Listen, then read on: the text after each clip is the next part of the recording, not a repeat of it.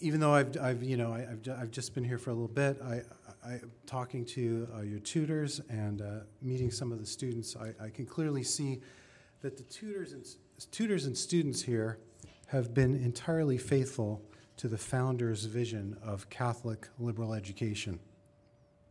That vision of liberal education was not an invention of theirs, but was the recovery of a form of education that had its beginnings in the Academy of Plato and reached its perfection in the Catholic universities of the Middle Ages.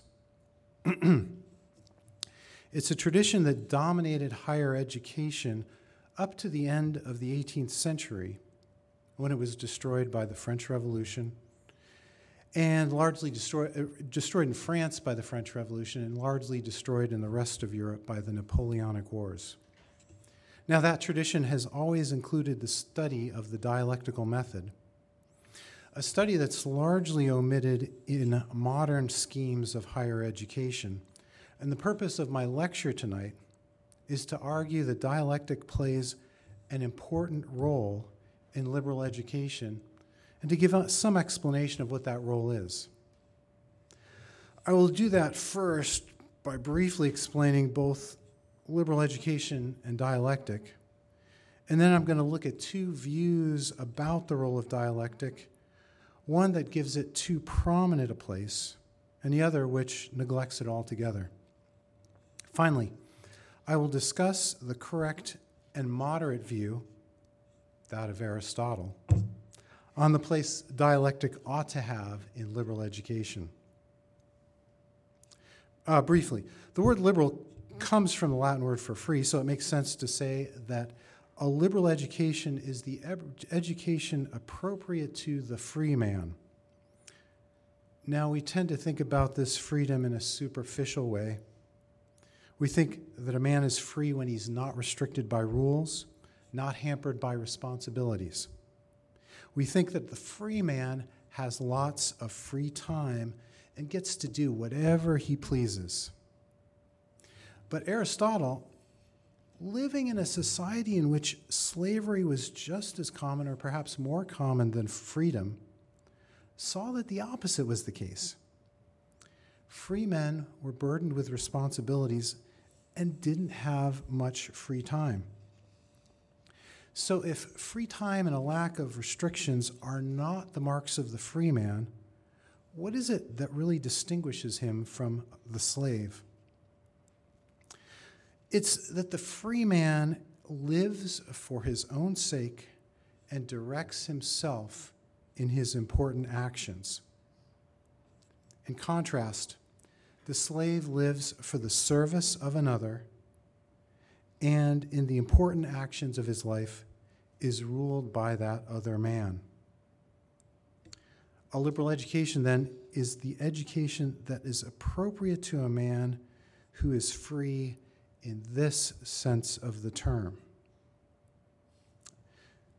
So, since learning is the point of any education, we need to ask what it is appropriate for a free man to learn. Now, clearly, he needs to learn those sciences which teach a man how to live well. Ethics and politics, therefore, are a necessary part of liberal education. But since he lives for his own sake, he also wants to study those sciences which are worth knowing for their own sake, such as philosophy and sacred theology. Liberal education leaves aside disciplines such as engineering and architecture. Useful as they are, they're not worth knowing for their own sake, but only for the sake of the bridges or the homes or the buildings that they build. Theology and philosophy, both speculative and moral, and mathematics form the chief parts of a liberal education. But besides these, the ancient tradition includes the 7 liberal arts, 7 disciplines that prepare the student for the study of these highest things. And the 7 are divided into 2 groups: the quadrivium, which includes arithmetic, geometry, astronomy, and music, and the trivium, which includes grammar, rhetoric, and logic. Now, logic is the most important discipline in the trivium, and dialectic has a prominent place in the study of logic. In fact, in some versions of the tradition, dialectic was thought to be so important that the name dialectic replaces the name logic in the lists of the liberal arts. So let's take a look at the word dialectic now, which is related to the word dialogue and names a method of proceeding in intellectual inquiry. What I want to do now is I want to look at one of Plato's dialogues, the Meno, and I want to point out what I think are the main features of Socrates' dialectical method as demonstrated or manifested in the Meno. Now, the Meno begins, as you might recall, with Meno challenging Socrates to tell him whether virtue is teachable. Socrates replies that he doesn't even know what virtue is, an admission that shocks Meno and prompts him to offer his own definition of virtue. What does Socrates do? He does what he always does. He starts asking Meno questions about his definition. Meno's forced to modify his definition again and again, and until he finally admits, not that he doesn't know what virtue is. He doesn't want to admit that. But he admits that for the moment, he's unable to explain it to Socrates. He blames Socrates and calls him, what was it, that fish? I forgot the name of that fish. Torpedo fish that numbs its victims. What I want to point out here is that this dialogue shows us all the main features of the dialectical method. Now, feature number one is this. Socrates does not make assertions. He does not explain his own views. He does not answer questions. Socrates asks questions. But the questions are neither random nor open-ended. He asks an orderly series of yes-no questions for which he expects the particular answer, of course, Socrates, or that's very true, Socrates. So Socrates begins, for example, here's an example from the Meno. Socrates says, "Were you not saying, Meno, that the virtue of a man was to order the state and the virtue of a woman was to order a house?" "I did say so." "And can either house or state or anything be well ordered without temperance and without justice?" "Certainly not." "Then they who order a state or a house temperately or justly order them with temperance and justice." "Certainly." "Then both men and women, if they are to be good men and women, must have the same virtues of temperance and justice." "True." "And can either a young man or an elder one be good if they are intemperate and unjust?" "They cannot." "They must be temperate and just?" "Yes, Socrates." "Then all men are good in the same way and by participation in the same virtues." And Meno says, "It seems so." How can Socrates anticipate what the answers will be that Meno gives him?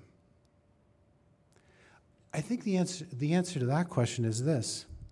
Socrates knows what the answers will be because the answers are all in accord with the opinions men commonly hold on these matters. For example, it would be ridiculous to say that men direct the city well, but not justly. It'd be even more ridiculous to say that they direct it justly despite not being just. And it would be most ridiculous to say that men and women were not good in the same way, despite the fact that they become good by sharing the same qualities. So the secret to Socrates' success is like that of a good lawyer. He only asks questions that he already knows the answers to. And he can do this because he is asking Meno to agree to common opinions about the matters at hand. So that's feature number one. Socrates asks questions. Feature number 2, Socrates does not first aim to prove propositions, but more to refute them. For example, once Meno is convinced that the definition of virtue needs to be one thing, he offers the following account. Virtue is desiring fine things and being able to acquire them. Socrates then asks Meno a series of questions, and by the end he complains to Meno, "So it follows from your own statements that to act with a part of virtue is virtue." Socrates is pointing out to Meno that his definition contains a vicious circle. By asking the right series of questions, he has elicited from Meno a series of statements which, when put in the proper order, provide a refutation of Meno's initial position. Feature number 3, Socrates is especially concerned with definitions. For example, the dialogue begins with Meno asking the question, "Can you tell me, Socrates, is virtue something that can be taught?" But Socrates deflects the question and says he does not even know what virtue is, saying, "How can I know the property of something when I don't even know what it is?" Socrates here makes the point that the knowledge of the nature of a thing is prior to a knowledge of its properties. And since the nature is expressed by a definition, when he asks Meno what virtue is, he is asking him for a definition of virtue. This question from Socrates, which begins the real business of the dialogue, is the only open-ended question that he asks, and its answer, a definition, is the target of the refutation which the method of Socrates produces. Feature number 4, Socrates can argue to both sides of the same question. After Socrates has convinced Meno that it's not pointless to learn, Meno insists that Socrates take up his original question of whether virtue can be taught. Socrates reluctantly agrees and first asks a series of questions which ends with the conclusion that virtue can be taught. But Socrates is uneasy, and consequently he initiates another series of questions which leads to the conclusion that virtue cannot be taught. This makes it manifest the dialectical method can be used to argue both sides of a disputed question. So, to sum up the chief features of the dialectical method as displayed in the Meno, we can say first, the user of the dialectical method asks questions. But he doesn't just ask any questions. He asks questions whose answers are the common opinions of mankind. Second, he most often uses those answers to construct a refutation of the initial opinion of his partner in the conversation. Third, he refutes definitions, especially the definitions concerned with our most important conceptions about life and reality. Fourth, when he does argue for a position, he can also use his method to argue against it. So these 4 features constitute our first account of the nature of the dialectical method. Then we can ask ourselves, how important is the use of the dialectical method? Is it all important, as we're going to see Plato seems to think? Is it not important at all, as the modern philosopher Descartes seems to think? Or does its importance rank somewhere in between? What I'd like to do then is, first I want to look a little bit at Plato and what he says about dialectic and the role it plays in the intellectual life. and then briefly also look at Descartes and see what he says about that. Now, as I've just said, at one extreme is Plato, and in the Republic, he almost identifies dialectic and philosophy. He writes,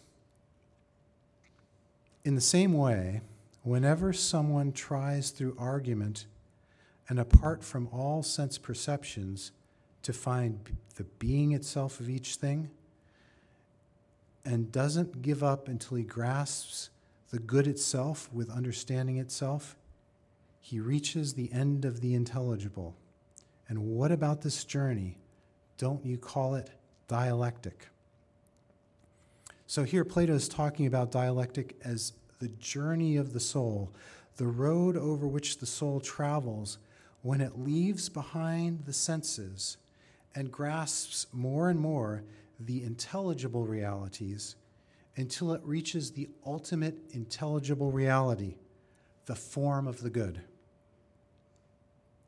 When Plato compares dialectic to the other subjects studied by the guardians of the Republic, he concludes, "Dialectic is placed at the top of the other subjects like a coping stone, and no other subject can rightly be placed above it."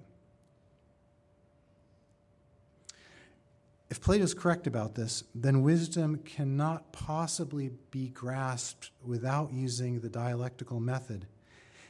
But also, it seems a dialectical inquiry is all anyone needs in order to achieve wisdom. Thus, by Plato's account, dialectic is both a necessary and a sufficient method for the study of philosophy. The great modern mathematician and philosopher Descartes not only denied that dialectic was sufficient, he denied that it was even necessary. In fact, he argued that dialectic is an obstacle to the study of philosophy, that the dialectical method should be banished. And so, for example, in the Rules on the Direction of the Mind, he writes, "In the subjects we propose to investigate, our inquiries should be directed not to what others have thought, nor to what we ourselves conjecture, but only to what we can clearly and perspicuously perceive and with certainty deduce. For knowledge is not won in any other way." Descartes is here telling us that an inquiry beginning with what others tend to think, with what mankind naturally tends to think, can never help us acquire knowledge. Only an inquiry beginning with clear grasp of definitions, postulates, and common notions, and deducing unshakable conclusions, only that kind of inquiry is a way to knowledge. Only the mathematical method which we see used by Euclid succeeds, while Plato's dialectical method utterly fails. And so Descartes wants to banish dialectic from philosophy, from a serious intellectual life. Aristotle, we're about to see, takes a middle road with respect to the dialectical method. We can begin to see this just by noticing that Aristotle wrote 5 treatises in logic. Those 5 constitute over 15% of his extant works, and the longest logical treatise that Aristotle wrote was the Topics, his treatise on the dialectical method. So clearly, Aristotle did not banish the dialectical method from philosophy. Yet it's also clear that he did not regard the dialectical method as the principal philosophical method. In the Prior Analytics, he explains what he means by a syllogism, discourse in which certain things being stated, something other than what is stated follows of necessity. And then at the beginning of the Posterior Analytics, Aristotle tells us that one kind of syllogism, the demonstrative syllogism, is the principal method of obtaining philosophical knowledge.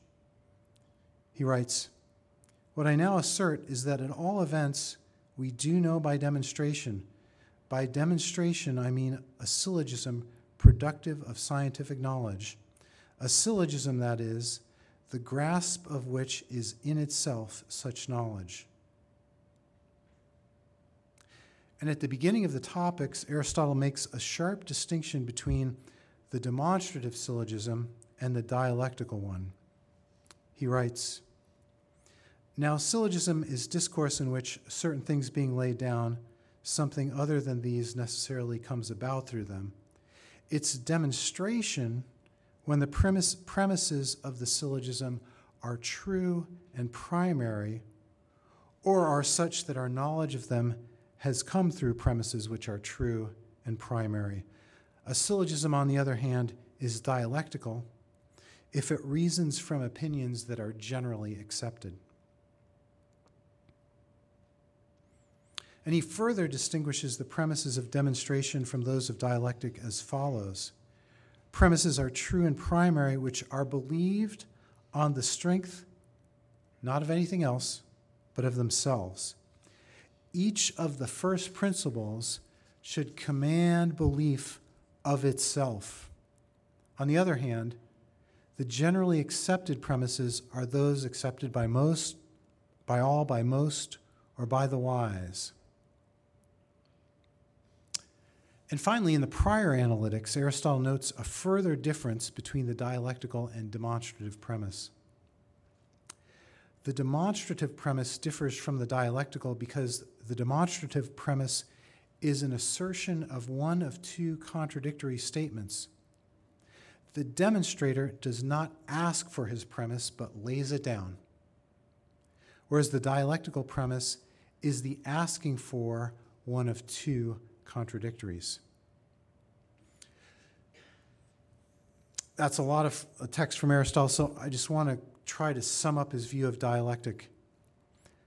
Both dialectic and demonstration use a syllogism as defined in the prior analytics, but the character of the premises and conclusion of that syllogism differ. Demonstration lays down premises that are true and primary, that is, such that they command belief in themselves. It then produces scientific knowledge of its conclusion. In fact, Aristotle goes so far as to say that the grasp of the demonstrative syllogism in itself constitutes scientific knowing. And so demonstration is clearly the philosophical method par excellence.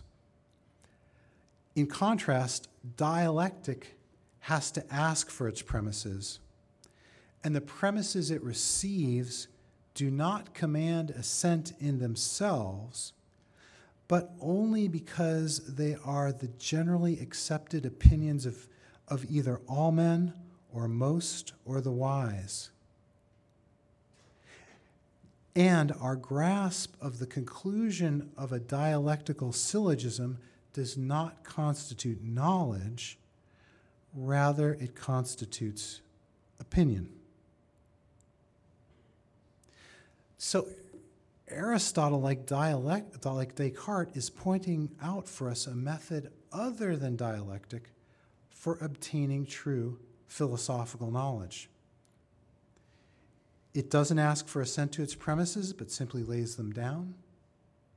It doesn't seek refutation, but chiefly seeks to establish conclusions.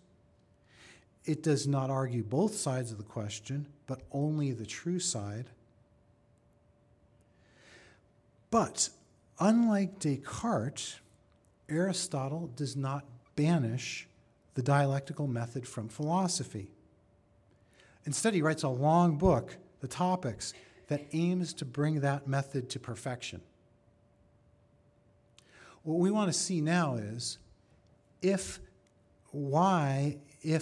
demonstration is the knowledge of is the method of philosophical knowledge par excellence, we still need to talk about dialectic at all. At the beginning of the topics, Aristotle identifies three things for which the study of dialectic is useful. Dialectical reasoning, although it falls short of demonstration, is still an exercise, he says, that sharpens the mind. And an exercise becomes more beneficial when we have a method of carrying it out, a method that this treatise supplies. Also, the possession of such a method makes the student, Aristotle thinks, better able to engage in any sort of discussion, because it enables him to meet his discussion mate, his interlocutor, on his discussion mate's own ground. But, most importantly, Aristotle maintains that the method laid out in this treatise is useful to the philosophical sciences. And he says this happens in two ways. First, the student trained in dialectical reasoning is better able to raise difficulties on both sides of any question. And he notes that the one who sees the difficulties is better able to discern which side is true and which false. Second, the student of dialectic is better able to discuss the first principles of the sciences.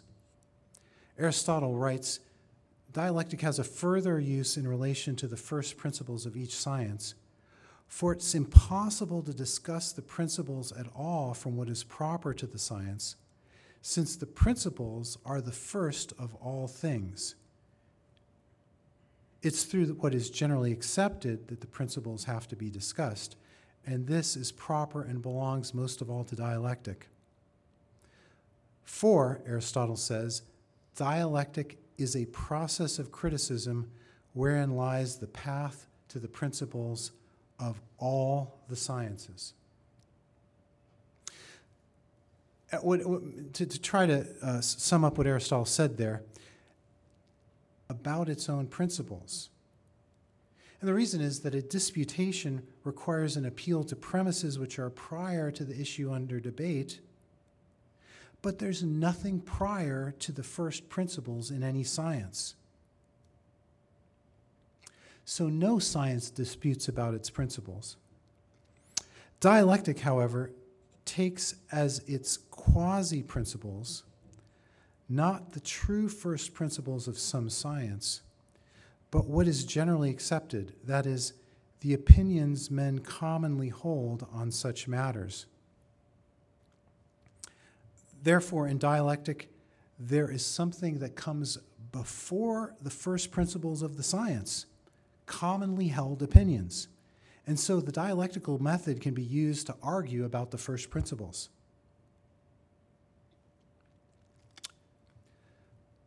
A tough-looking panda bear walked into a restaurant and demanded dinner. When the waiter handed him the check, the panda pulled out a gun, fired into the ceiling, and began to walk out. The waiter called out, "Hey, what'd you do that for?" The panda threw him a dictionary and said, "Look it up."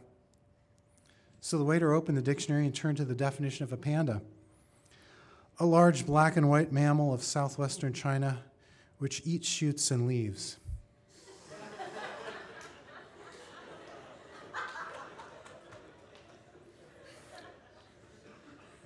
That's a terrible joke.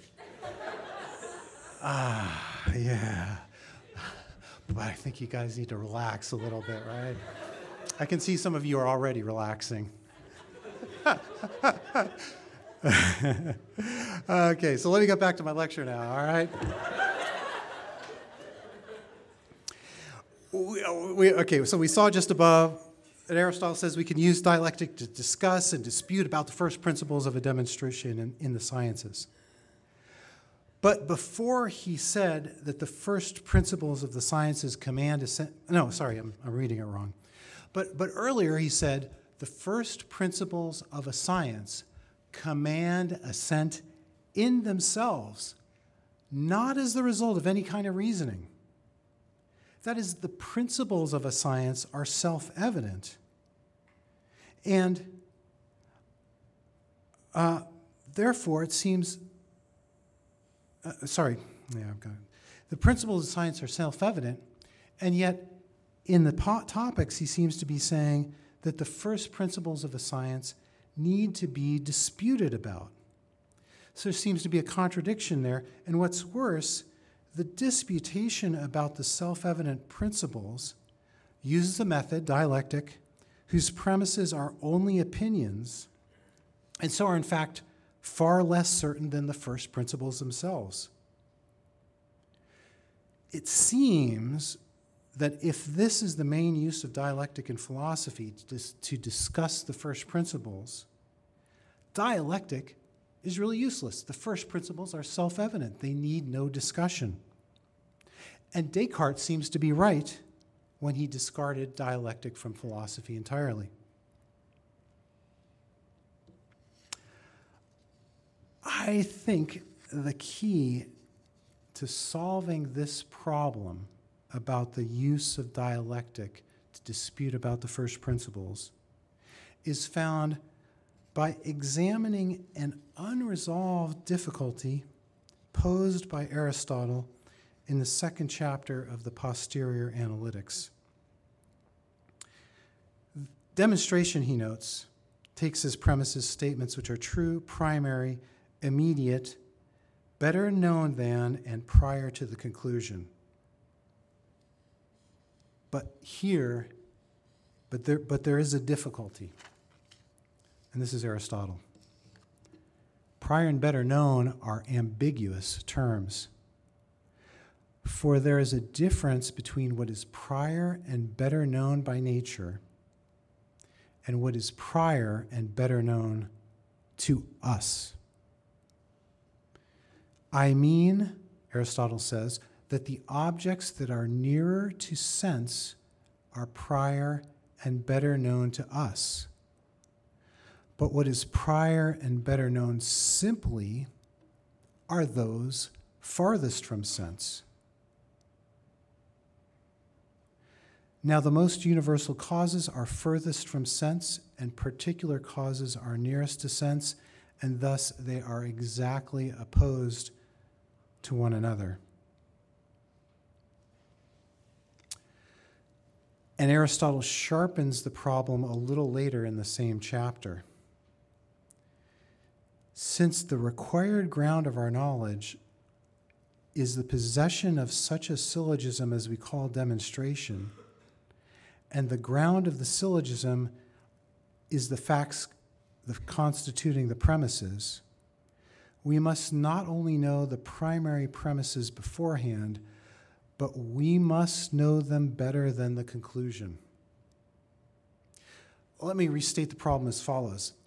The premises of a demonstration must be prior and better known than the conclusion by nature, simply speaking. Our knowledge of the conclusion requires that the premises be prior and better known to us, since they are the cause of our knowledge of the conclusion. But, Aristotle says, what is prior and better known by nature is opposed to what is prior and better known to us, because what is prior and better known by nature is farther from the senses, and what is prior and better known to us is closer to the senses. Therefore, demonstration, simply speaking, seems to be impossible for human nature. And if demonstration should turn out to be impossible, then our worries about the dialectical method would be pointless. Knowledge would be impossible anyway. Now, Aristotle, I don't think, provides a complete solution of this problem in the Posterior Analytics, but I think he addresses it in Book 6 of the Topics. Now, there, he lays out, once again we're returning to the dialectical method, he lays out the rules for refuting a demonstration. Refuting a demonstration, one of the chief duties of the dialectician. And the chief rule for refuting a demonstration is the following. First of all, Aristotle says, see if your interlocutor has failed to make the definition through terms that are prior and better known. So it turns out that not only demonstrations must begin from things that are prior and better known, but also the terms of a definition must be prior and better known than the thing defined. And that's because the chief task of the definition is to make its subject more known. But in what sense are the parts of the definition supposed to be prior and better known than the subject defined?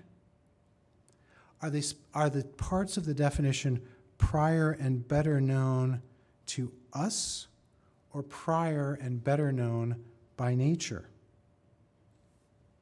Aristotle answers, it's clear then that the right way to define is not through terms that are more known to us, but through what is simply speaking more known.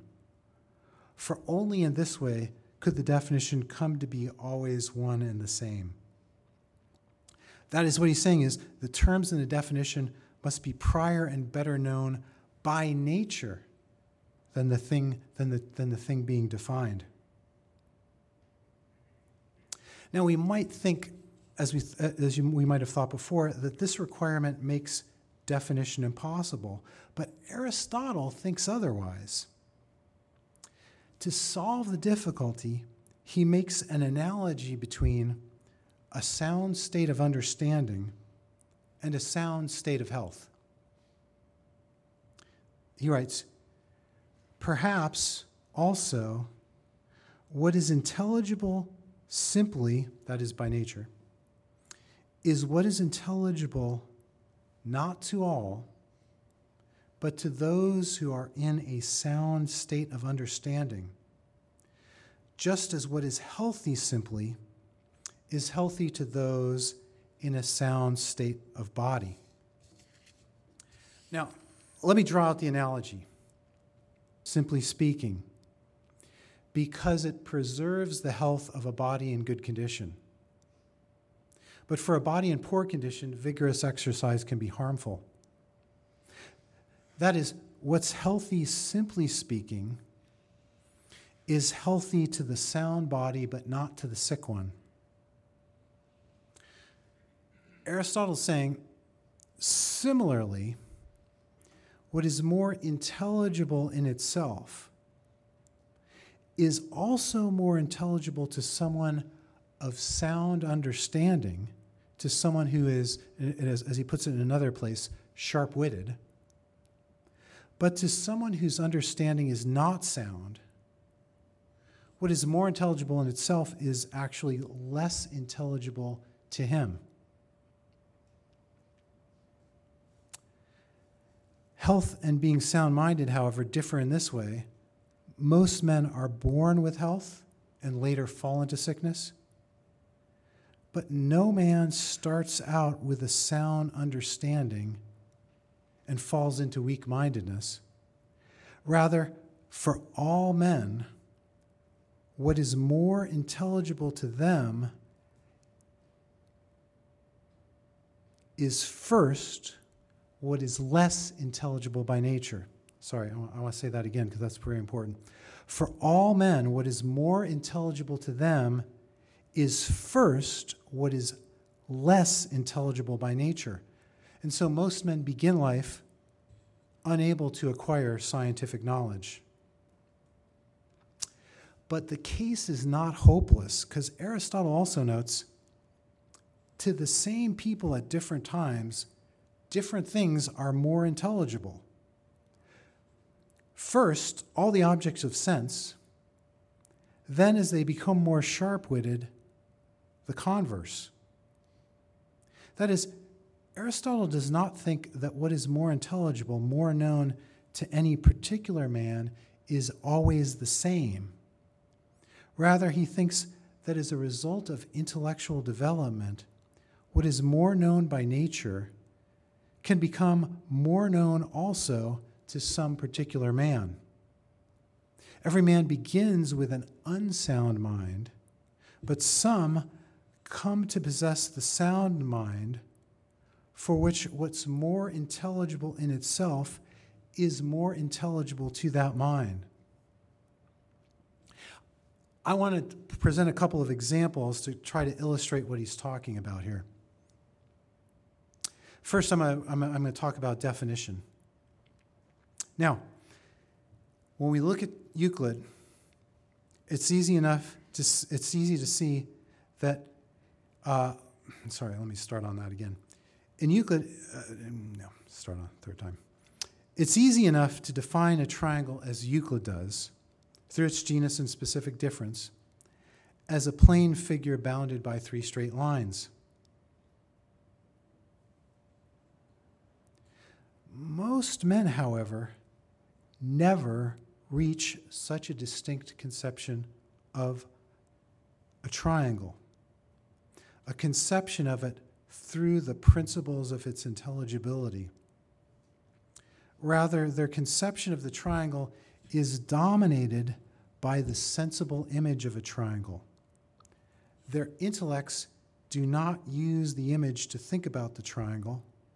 Rather, their use of the word triangle and the judgments that they make about triangles are largely governed by the image of a triangle contained in their imagination. Now, nevertheless, the intelligible content we're talking about is always there. It's possible by an exertion of the mind to reverse the situation, to use the images of the triangle to conceive of it through its genus and species.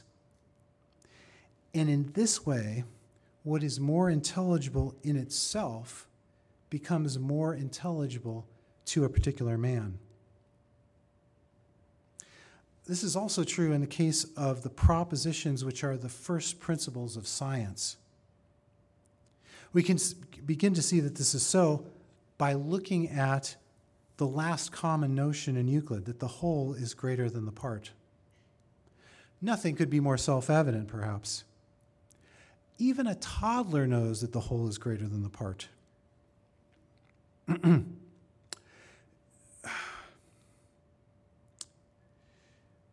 Well, yes, I'm thinking about in particular about this. A toddler, you have a candy bar. The toddler wants part of the candy bar. You break off a little piece to give it to him. He is unsatisfied. No, he wants the whole thing. Why does he want the whole thing? Because he knows the whole is greater than the part. Right? Now your dog, you can break off a little piece and throw it away, and the dog goes scurrying after that piece. He might come back for more, but he doesn't get worried that you haven't given him the whole thing because he doesn't conceive of the whole being greater than the part. Now, let's think, though, about how the toddler knows it. The toddler has never articulated the proposition, the whole is greater than the part. He wouldn't even understand what you were talking about if you said that to him.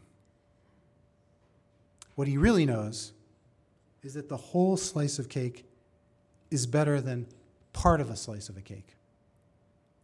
That the whole candy bar is better than one bite of it. He does know the truth, but he only conceives of it in its particular application.